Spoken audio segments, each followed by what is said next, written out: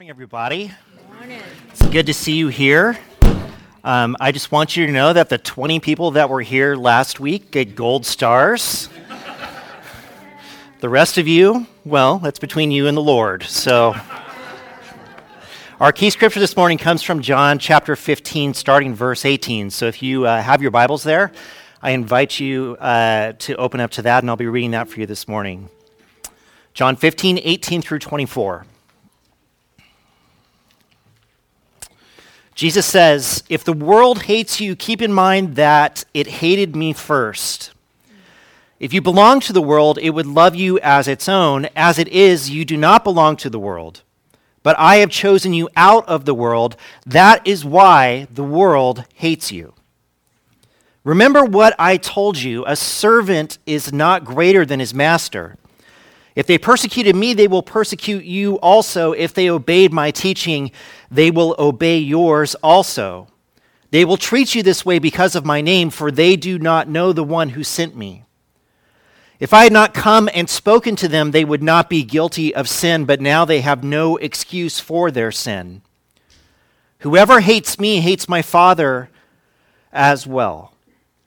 If I had not done among them the works no one else did, they would not be guilty of sin. As it is, they have seen, and yet they have hated both me and my Father." I know that I've shared this with you before, but growing up in Fresno, I was a Lakers fan as a kid. And it was the local basketball, well, not local, it was in LA, we were in Fresno, but it was the basketball team that was covered in the local paper most often, and it was the Showtime Lakers, and I was just a huge Lakers fan. So it was the era of Magic Johnson, James Worthy, Kareem Abdul-Jabbar, A.C. Green, Byron Scott, Michael Cooper, Michael Thompson, and all these guys. I had t-shirts, I had posters. I was sold out for the Lakers.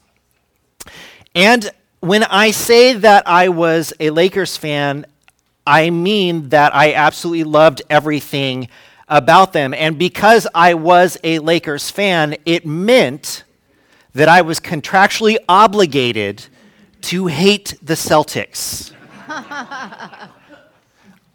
Not dislike the Celtics, but hate the Celtics. I thought Larry Bird was the ugliest man alive, and objectively, he kind of is. I refused to wear the color green. I had a very basic and fundamental understanding of the world at a time, and that was if you were a Lakers fan, you could not be a Celtics fan. There was no way to even appreciate them in any way, shape, or form because you could not be one and be the other. They played against one another for championships 3 out of 4 years in a row, and the Lakers won 2 of those. The Celtics, of course, won the other, but they also won the championship the year that the Lakers didn't make it to the finals, and I hated them for that. There was no way to rectify this divide in my young brain, and I have since come to peace with this through medication and therapy, but, things work over time. There is a truth that is found in the words of Jesus that can be difficult for us to accept. And we might think that we grasp it, but I am not sure that we do. Jesus says things very clearly, though, in this passage, so that there is not a lot of room for us to misunderstand what it is that he means. And here's what he says. He says that the world hates him. And he says that because the world hates him, they hate his Father as well. And then he says that because the world hates him and hates the Father, that the world will also hate anyone who claims him. There is not middle ground. There is not room to negotiate. Jesus makes it very clear in an uncomfortable way for us that the world stands in opposition to him. That the world does not value the things that Jesus values. It does not stand for the same things that Jesus stands for. The world, as we talked about a couple of weeks ago, feels threatened by Jesus, and rightfully so. And the world wanted to do away with him entirely. The world hates Jesus, but Jesus does not hate the world. The world thinks he does, because Jesus refuses to support everything that the world stands for and values. He won't tell the world that they are okay just as they are, and because he won't do these things, he must hate them and not love them. But Jesus, church, could not love the world any more deeply than he does. And he refuses to let the world fall under the weight of its own shortcomings. The reason why we know Jesus as we do is because he loves the world, just as his Father loves the world. For God so loved the world that he gave his one and only Son, that whoever believes in him shall not perish, but have everlasting life. Don't confuse the issue. Jesus has not made the world his enemy. The world has made Jesus its enemy. And there are big implications to all of this if we can walk down that road. Not the least of which is that if you align yourself with Jesus, you put yourself in opposition to this world. And what strikes me about that this morning, and as I have been looking at these verses and praying over these things this week, is whether or not we are prepared for the world to actively hate us. Whether we are prepared to be unpopular because of the truth that we believe.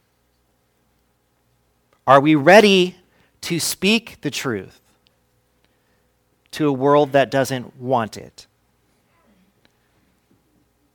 Are we ready to stand up and testify to the story of Jesus in this place? Are you willing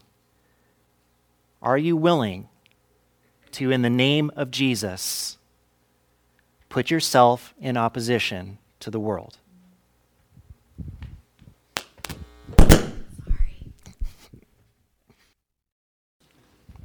So, I have to just tell you that I'm really challenged by the words that Jesus said in John chapter 15. And there are a lot of things that Jesus says that challenges me and that causes me to reflect on who I am and what I'm doing and how I'm living my life. But there's just something about that message that Jesus gave. That the world hates him, that the world hates his Father, and that anyone who is on the side of Jesus will find that the world will hate them as well. And it got me to thinking a little bit about how we view the world around us. So let me just kind of ask you a quick question this morning. And there is no right answer to this question, unless it's the wrong one. But you'll know what that is. But just take a second, and I want you to turn to whoever's around you and answer this question just very briefly. When you look at the world around you, and in particular, as Jesus has been talking, let's give this some context here, where he speaks specifically about those who are with him and with the Father. And when he talks about the world is anyone who is not with Jesus or with the Father. Okay? So, when you look at the world around you, what do you see? Okay? Pretty simple question. So take a moment, turn to someone next to you, and answer that question. When you look at the world around you, what do you see? Ready, go.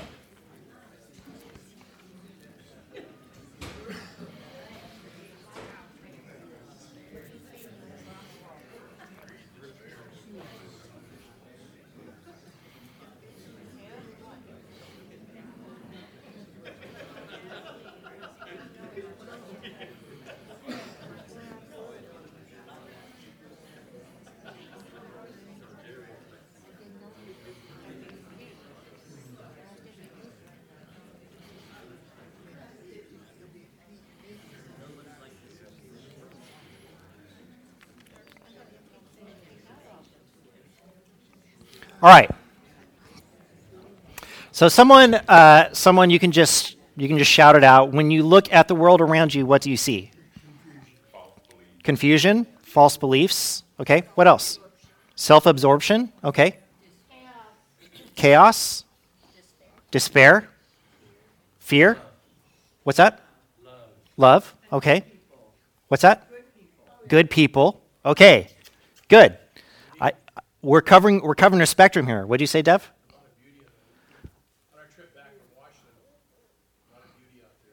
Okay, a lot of beauty in the world. Okay, good. So I like that because we kind of covered a pretty wide spectrum there in terms of what we can see when we look at the world around us. And so let's look at this on a couple of different levels here really quick. Clearly, we can look at the world around us and see lots of different things. But when we're talking about sort of those that are with God and with Christ and those that are not with God or Christ, how do we look at that? And as I was just reading through different things this week, I looked a lot at how Christianity itself is sort of communicating to the world around us.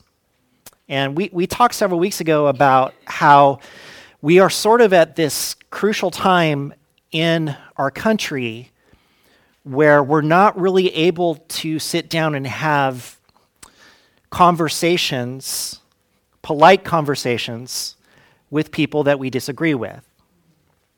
And the model that is being displayed for us, kind of in several different public corners, is that if you disagree with someone on something, then they are wrong and you need to do everything you can to prove that they are wrong. And if they still don't agree with you, just call them names. And that solves the problem. Which I seem to remember back when I was 5, that I was told calling other people names was not the answer to the problem, but maybe, the world has just progressed. So there are different things that we can see when we look at the world, and in particular as Christians, there are different ways we can communicate about what the world is. So let's just look at two ends of this spectrum. There are some who are Christians that when they look at the world, they basically see the world as a place where there is nothing redeeming about it, where all of the things that are going on in culture and society, that all of these things are not of God, and because they're not of God, they are destructive, and the world is just a bad, terrible, evil place. So that's one end of this. On the other end of this spectrum, there are people who are with God and on God's side that when they look at the world, they actually don't see a lot of things that are wrong. They see good people who are living good lives, and they may or may not have God, but they're still living this sort of good, decent existence. So if these are both ends of the spectrum here, what do we do? And so this is the question that came up, and I know I'm not explaining this very well, but just hang out with me here for a minute. It got me thinking about the words of Jesus. It got me thinking about the way that we as Christians communicate to the world around us, and it got me asking these questions. How should I see the world? What eyes do I need to use when I look at it? And more than that, how should Christianity look to a world that is ultimately going to hate it? Does that question make sense? You with me? So if we see that there are different ways that we can communicate about faith, on one end being the world is evil and you all stink, and on the other end being, well, you're kind of okay, but you should really have Jesus. What is it that we should look like and take out into this place? Jesus made it very clear, very, very clear, that he stood against the values of this world, and it was because he stood against the values of this world that the world hated him. He also made it clear that anyone who stood with him, again, was going to become an enemy of the world. And maybe we have made a mistake historically as Christians in thinking that the world should approve of us as Christians.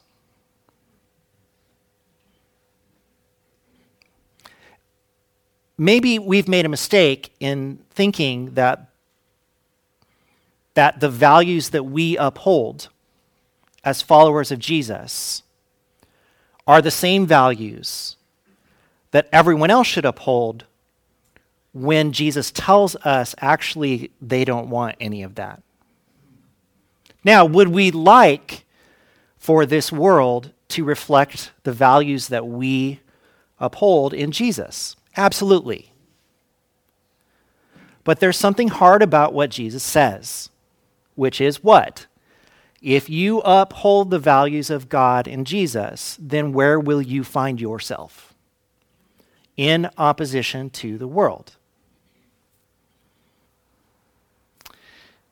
So, what does that mean and what does that look like?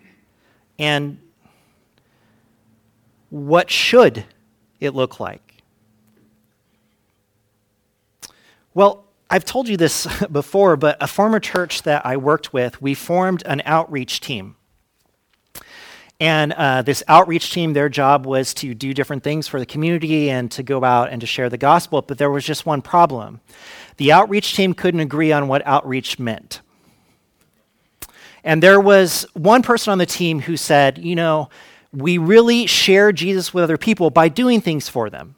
And so we need to serve people, we need to give food to those who are hungry and clothing to those who don't have clothes. We need to do all these things, but we should never mention Jesus. Because if we mention Jesus, then we may turn them off and we may lose the opportunity to have a relationship with them. And on the other side of that spectrum was someone else who said, well, I don't think we should do anything without mentioning Jesus. And we need to be really direct, and we need to talk with people about where they are and if they have Jesus in their life and what they need. So these are all people in the same church community, and they couldn't agree on what it was supposed to look like for that church to go out and speak to others or share Jesus with others. So I share that with you just to say that this issue is complicated. What should faith look like? What should Christianity look like? What should our testimony look like to this world? Let me give you another example. I had a friend at this church, his name was Jeremy. And Jeremy loved to talk about his faith. You could not keep him from talking about his faith. And he worked for this big company, and while he was at work or doing something, he got into a conversation with someone about Jesus. That person filed a complaint with the HR group there to say this person was being pushy about his faith and talking about things that I didn't want to talk about. So he got called in and he was reprimanded. He wasn't fired, but he was given a warning and there was something on his record and he was talked to about it. Okay? Now, here's what's funny about Jeremy. There were people in our church that were also uncomfortable with how much Jeremy talked about his faith. Because he talked about it so much to everyone, no matter where he was or what he was doing, that there were lots of people who didn't know how to handle him talking about Jesus to anyone and everyone. How do you feel about that? It's strange, and yet it doesn't actually surprise me all that much. It really doesn't. Because, why? Why? I mean, I think it's because we don't know or practice how to talk about Jesus with other people. And And maybe it's because we think, well, I should do really good things for them, but if I mention Jesus, I might lose them. And I don't want to offend or turn someone off. And so sometimes when we have this sort of view and we meet someone who has the, well, Jesus needs to be in everything conversation, it's uncomfortable. And we don't know what to do with those people. And so as weird as it sounds saying it out loud, it actually doesn't surprise me all that much.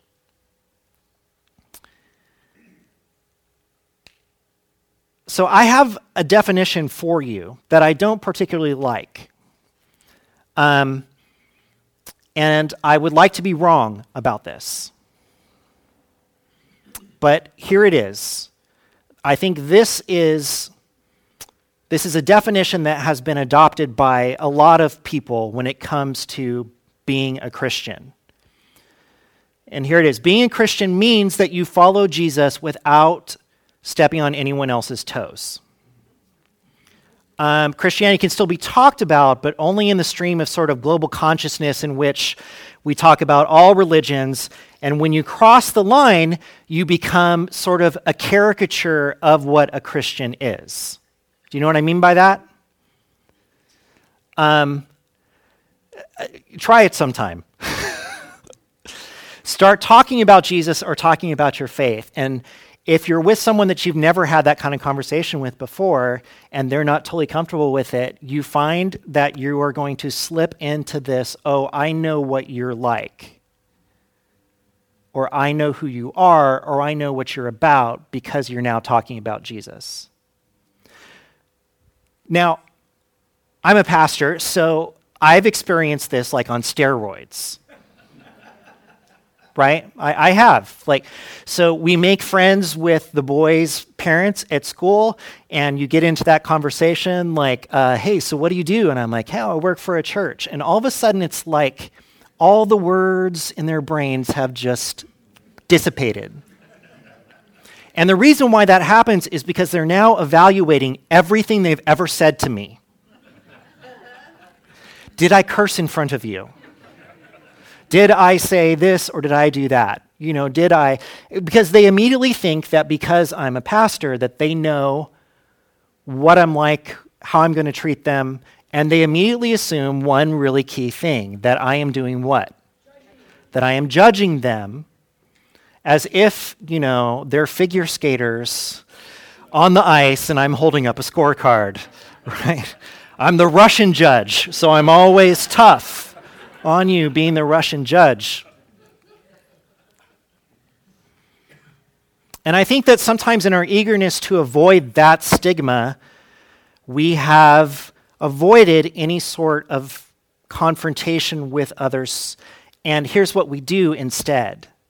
We wait for the perfect moment as if, and this can happen, it's not like it doesn't, as if someone will just walk up to you and say, would you tell me about Jesus now? Because we are afraid of offending people, and let's be honest, we want the gospel to be unoffensive. So I hope that there's parts of that are not true, but at the same time, I know that it's true. We've been studying the Holy Spirit, and Jesus had promised that the Paraclete was coming. He will be the presence of God with his disciples. He will do all of the same kinds of things that Jesus has done. They will not be alone. They will not be orphans. The Spirit will be their teacher and remind them of everything that Jesus had said. And as we talked about 2 weeks ago, the Spirit will testify to the world. The Spirit will testify to the world about what God is doing, but if you remember, there's a second part of it too. The Spirit will also testify to who? Do you remember? It's been 2 weeks.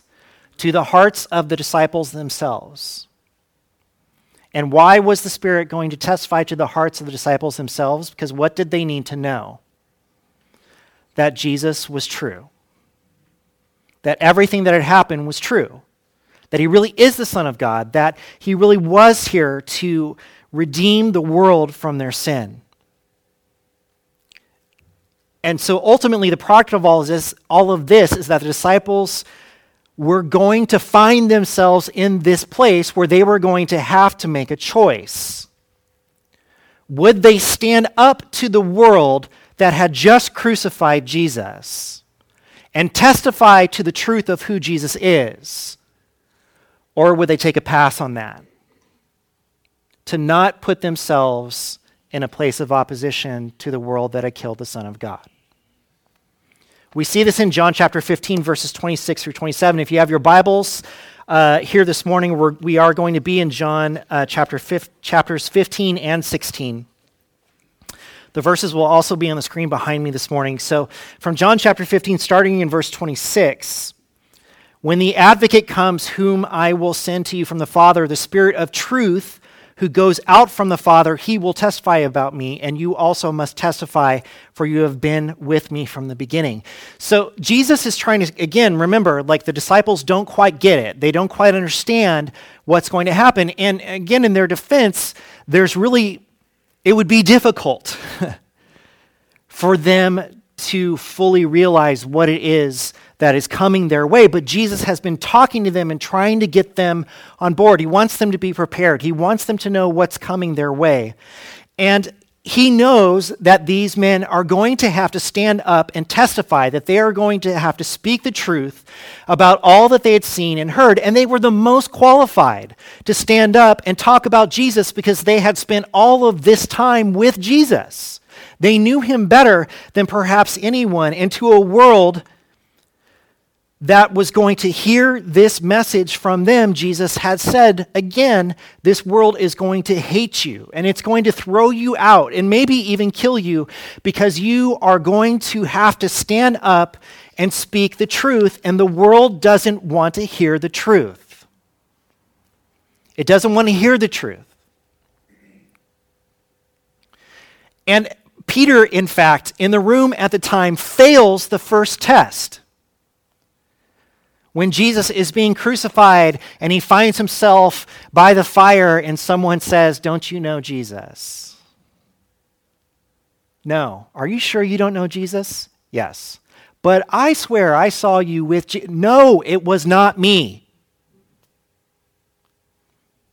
And when they finally did stand up and testify, would their testimony be enough to convince the world of the truth? You tell me. Is it enough to tell someone about who Jesus is? Does testimony, even heart-filled and passionate testimony, ensure that someone will hear the gospel and believe?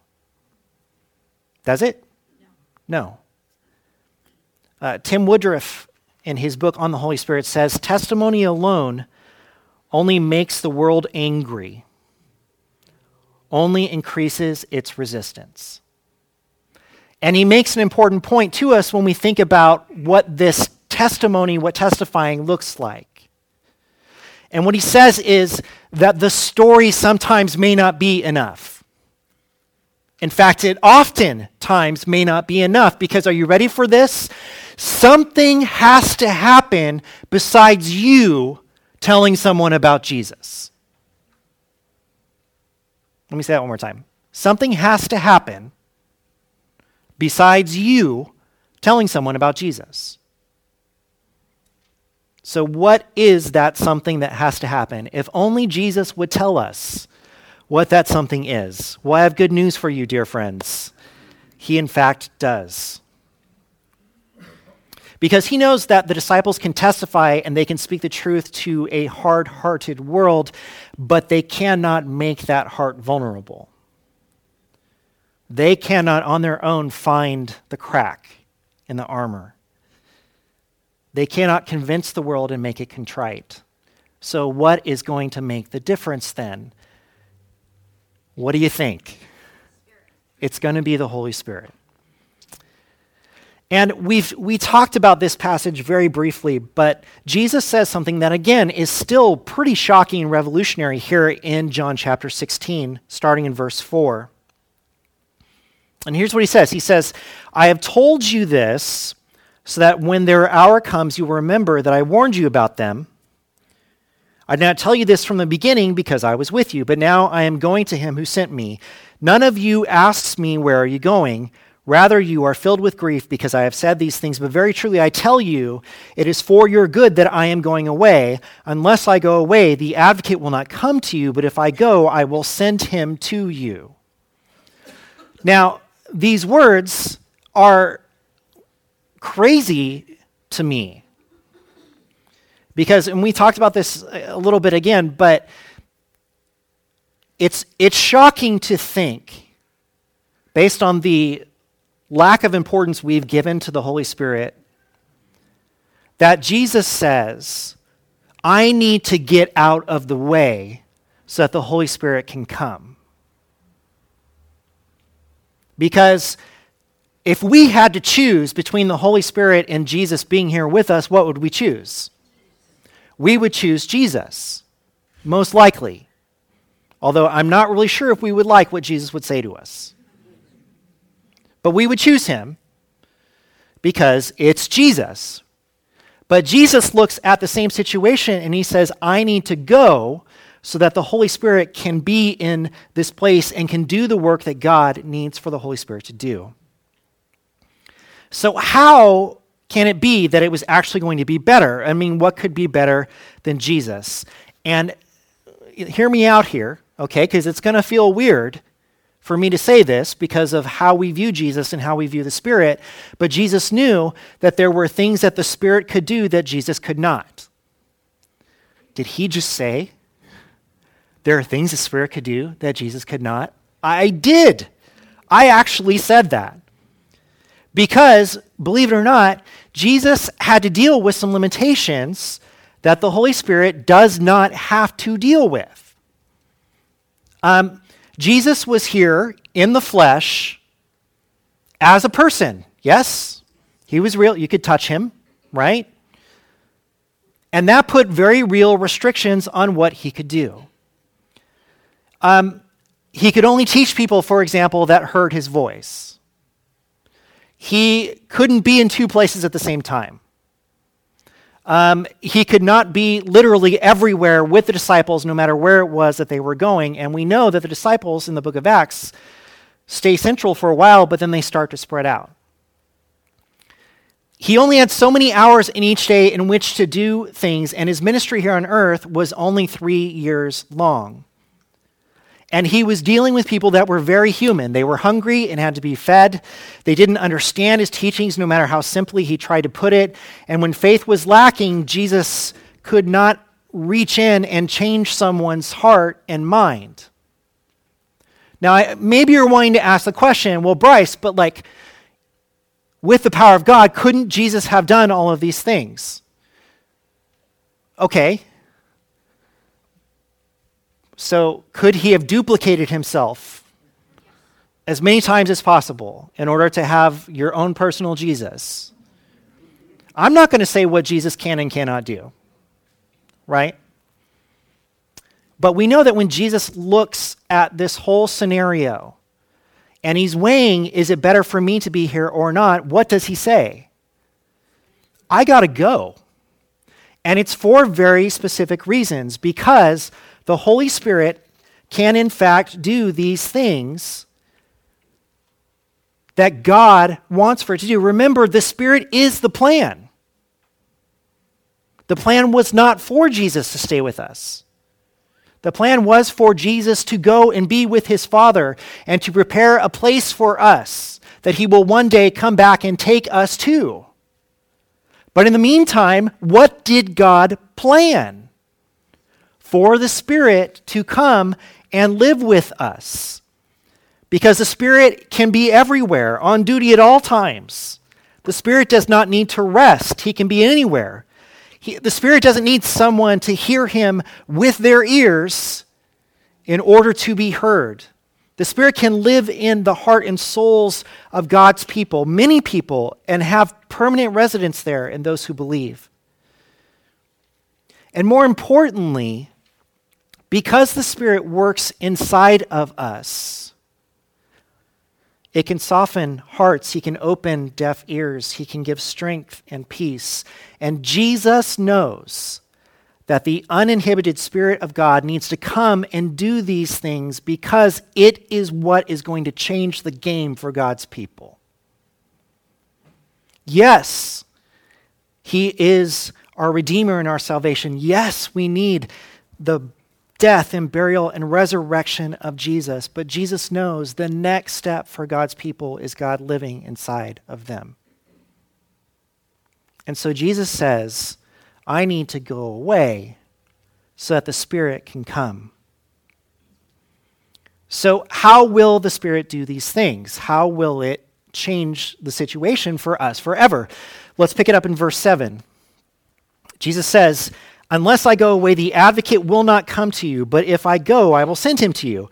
When he comes, he will prove the world to be in the wrong about sin and righteousness and judgment. About sin, because people do not believe in me. About righteousness, because I am going to the Father, where you can see me no longer. And about judgment, because the prince of this world now stands condemned.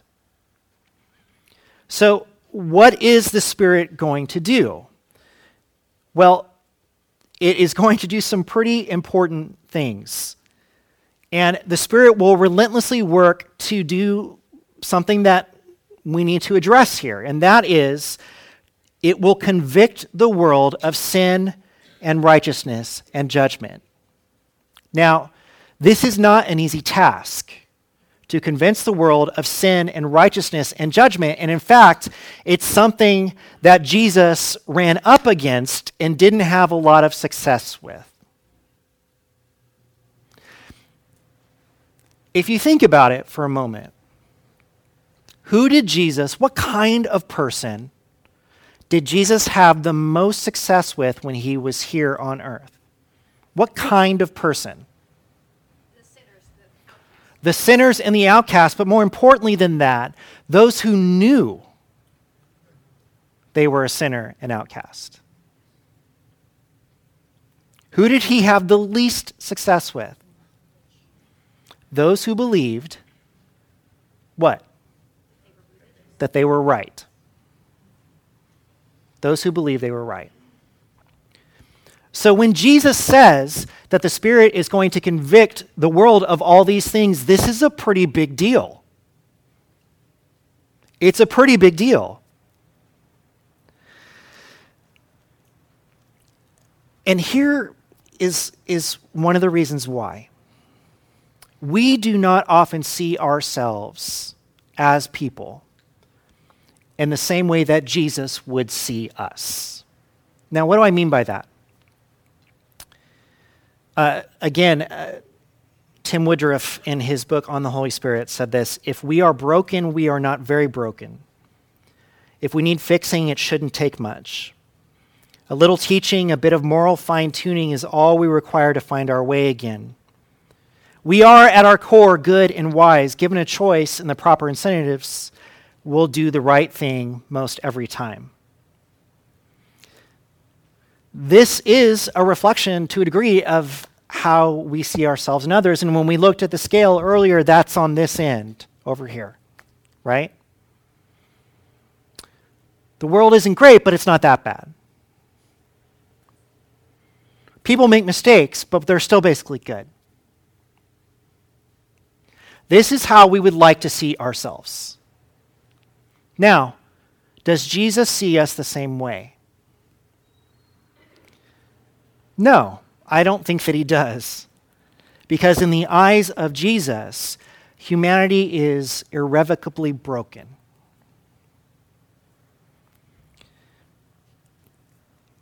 And badly.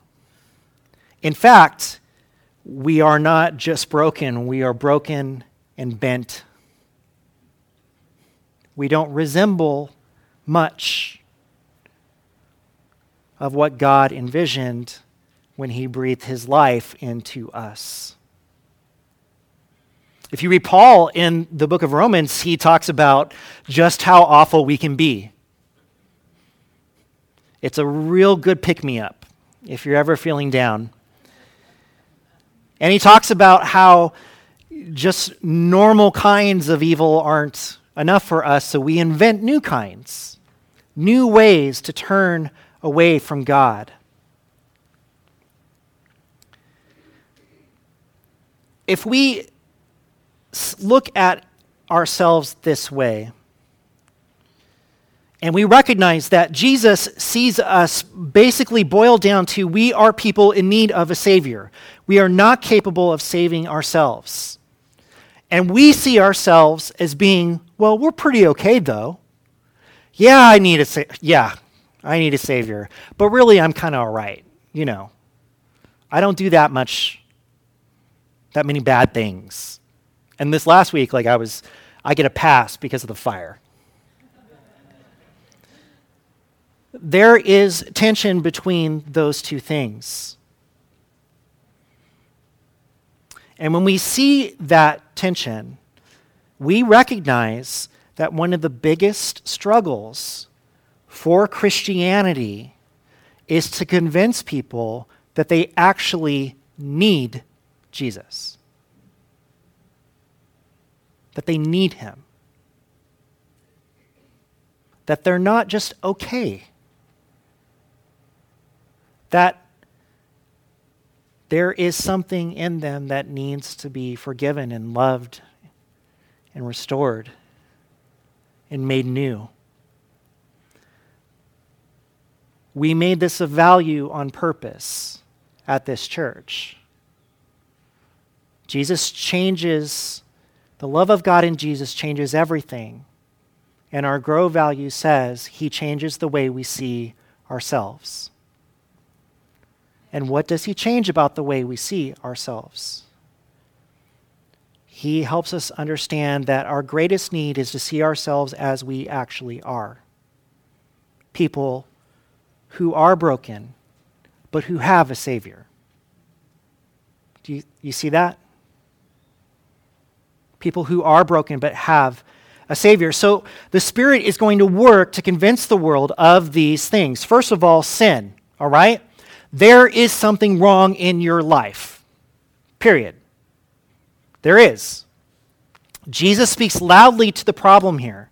The Spirit will convince of sin because the world doesn't believe that it's actually that bad or that it has real problems. The world doesn't believe in their need for Jesus. It's the reason, well, actually, maybe that message was hitting a little bit too close to home. They don't believe that they need him, or is it that they don't want to need him and they don't want the redeeming work that he will do because we don't want to be confronted by what is wrong with us? I've got a really great, outline for you to make new friends. And the way you do it is you approach someone and you tell them what is wrong with them. I suggest you start with physical abnormalities. If the haircut is weird or, their eyebrows are uneven or maybe one ear is higher than the other, point all those things out first.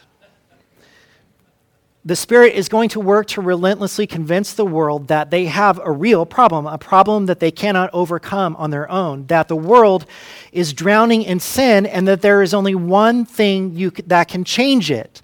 That every time you lie, cheat, steal, lust, have envy, have hate, that all of these things add up to a situation that you are not capable of changing or fixing for yourself. That these things exist inside of you.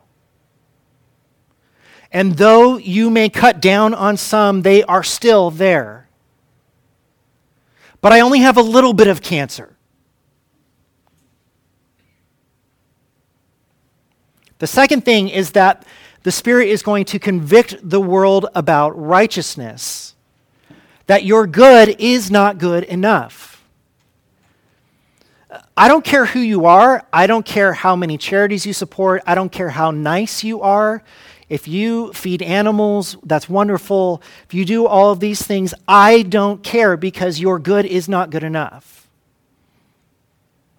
Your goodness is not good enough for God. You cannot talk your way around this. There is no, well, I'm a good person. And the reason why that is because no amount of good deeds is going to fundamentally change who I am. Jesus lived in this culture amongst people who believed they were making themselves right and making themselves better, and that all the good things they did counteracted all the bad things they did, and as long as they did all these good things, then the bad things would be taken care of. And yet Jesus lived a life that was radically different than all these people who did all these good things. He was homeless. He spent time with the worst sort of people. The worst sort.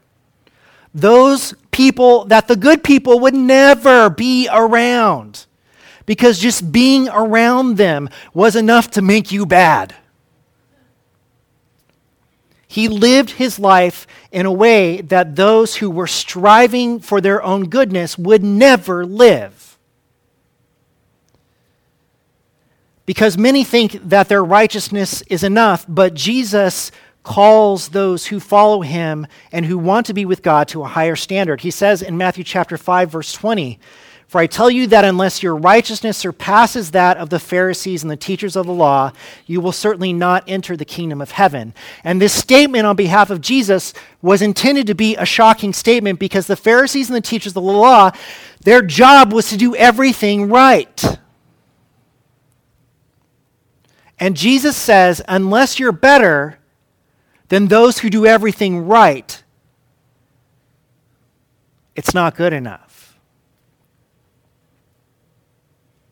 So, be a good person.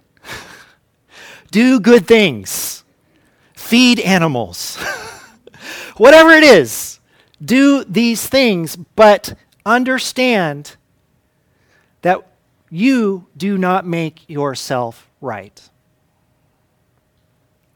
And thirdly, judgment. That you must separate yourself from this world. This world is not going to get behind you when you say that you need to not be about all the things that the world is about. The prince of this world, he says, is condemned, and he is just trying to take you down with him. Remember, what is it from the story? What is it that Satan wants the most? He wants separation between you and God. He wants you to choose something else, anything else but God. Just because the culture around us says that something is true or false or judgmental or intolerant, this does not make it so. And that is perhaps a great irony of what we see here, is that Jesus says the world is being judged. The world is being told that it is wrong, that it has sinned, that it makes mistakes, that it cannot make itself right. And the world will look at those who claim Jesus and say, well, how can you be this, or how can you be that, or who are you to tell me this or that or the other? But the truth is, the world is in opposition to God. So everything that Jesus is saying about what the Holy Spirit is going to do sounds, let's just be honest, okay? On the surface, it sounds bad.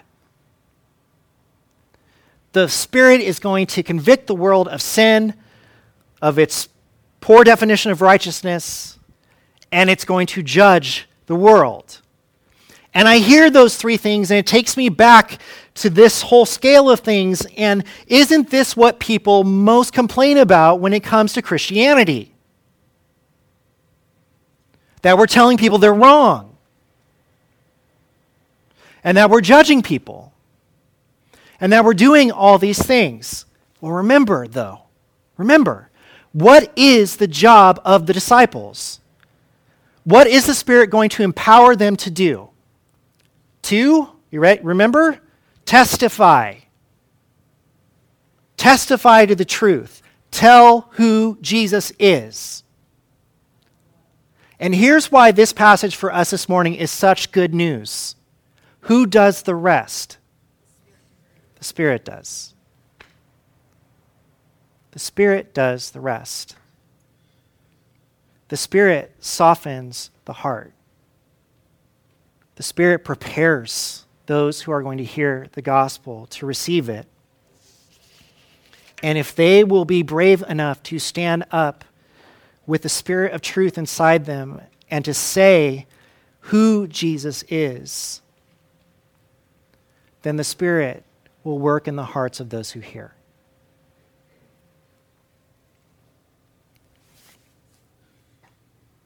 So here, church, as we finish this morning, is where we need not be confused.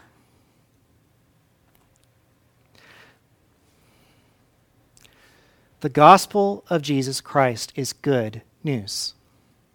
It's not bad news.